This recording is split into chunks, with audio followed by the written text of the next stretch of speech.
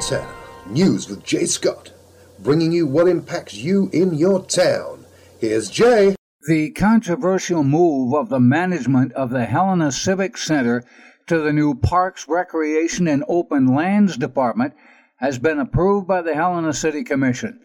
The move comes after opposition from supporters of the Civic Center.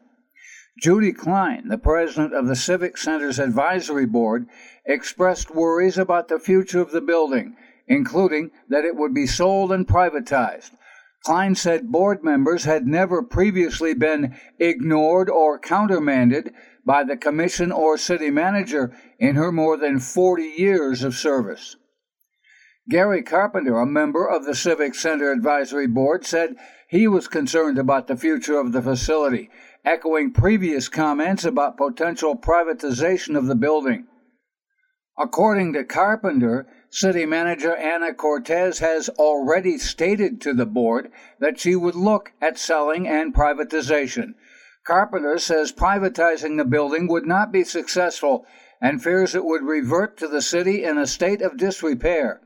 He also stated that the city pays more to operate the city pool for 10 weeks than it pays to operate the Civic Center for 12 months. In supporting the change in management, Commissioner Heather O'Loughlin described the change as pretty minor. Commissioner Callie Weeks said the opposition of the Civic Center board is, quote, more about power and control than love for the Civic Center. Commissioner Ed Noonan also spoke in support of the move.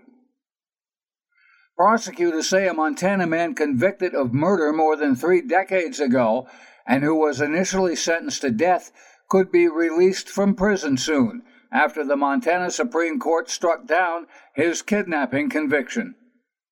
61-year-old Vernon Kilsontop of Miles City was convicted in the death of 23-year-old Marty Etchemendy in October of 1987.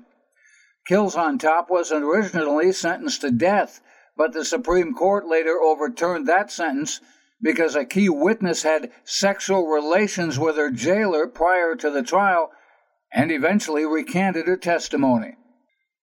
The man arrested in Bozeman after witnesses say he talked about joining the Islamic State and avenging the New Zealand mosque shootings to an FBI informant has reached a plea agreement with federal prosecutors.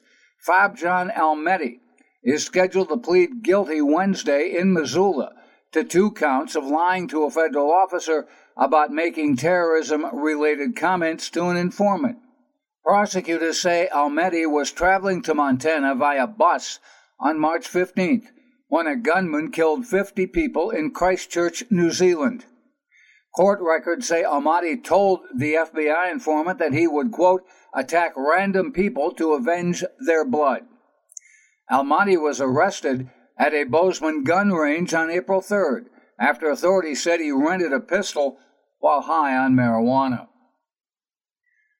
Montana officials say a $2 million federal grant for retraining workers expected to be displaced with the closure of 2 units of a coal-fired power plant has not been used because plant owners haven't given the workers layoff notices yet.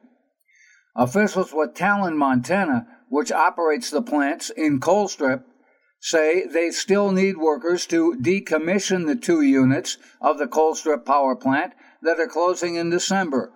They also need crews to continue to run the 2 units that will continue operating, so they hope to avoid significant layoffs. Talon officials have said the impending closure has caused more workers to leave. Union workers recently approved a 3-year contract that includes guaranteed severance packages and other incentives for staying. Republican U.S. Senator Steve Daines of Montana says he will go to China next week for agricultural trade discussions, but those efforts may be in vain. In 2017, Daines announced a tentative agreement with China to import $200 million of beef raised by members of the Montana Stock Growers Association, but that buy has not been made because of President Donald Trump's imposition of tariffs and Chinese retaliatory moves. A spokeswoman says Dane supports President Trump's efforts to make better trade deals, but that an agreement needs to be reached soon. That's Made in Montana News.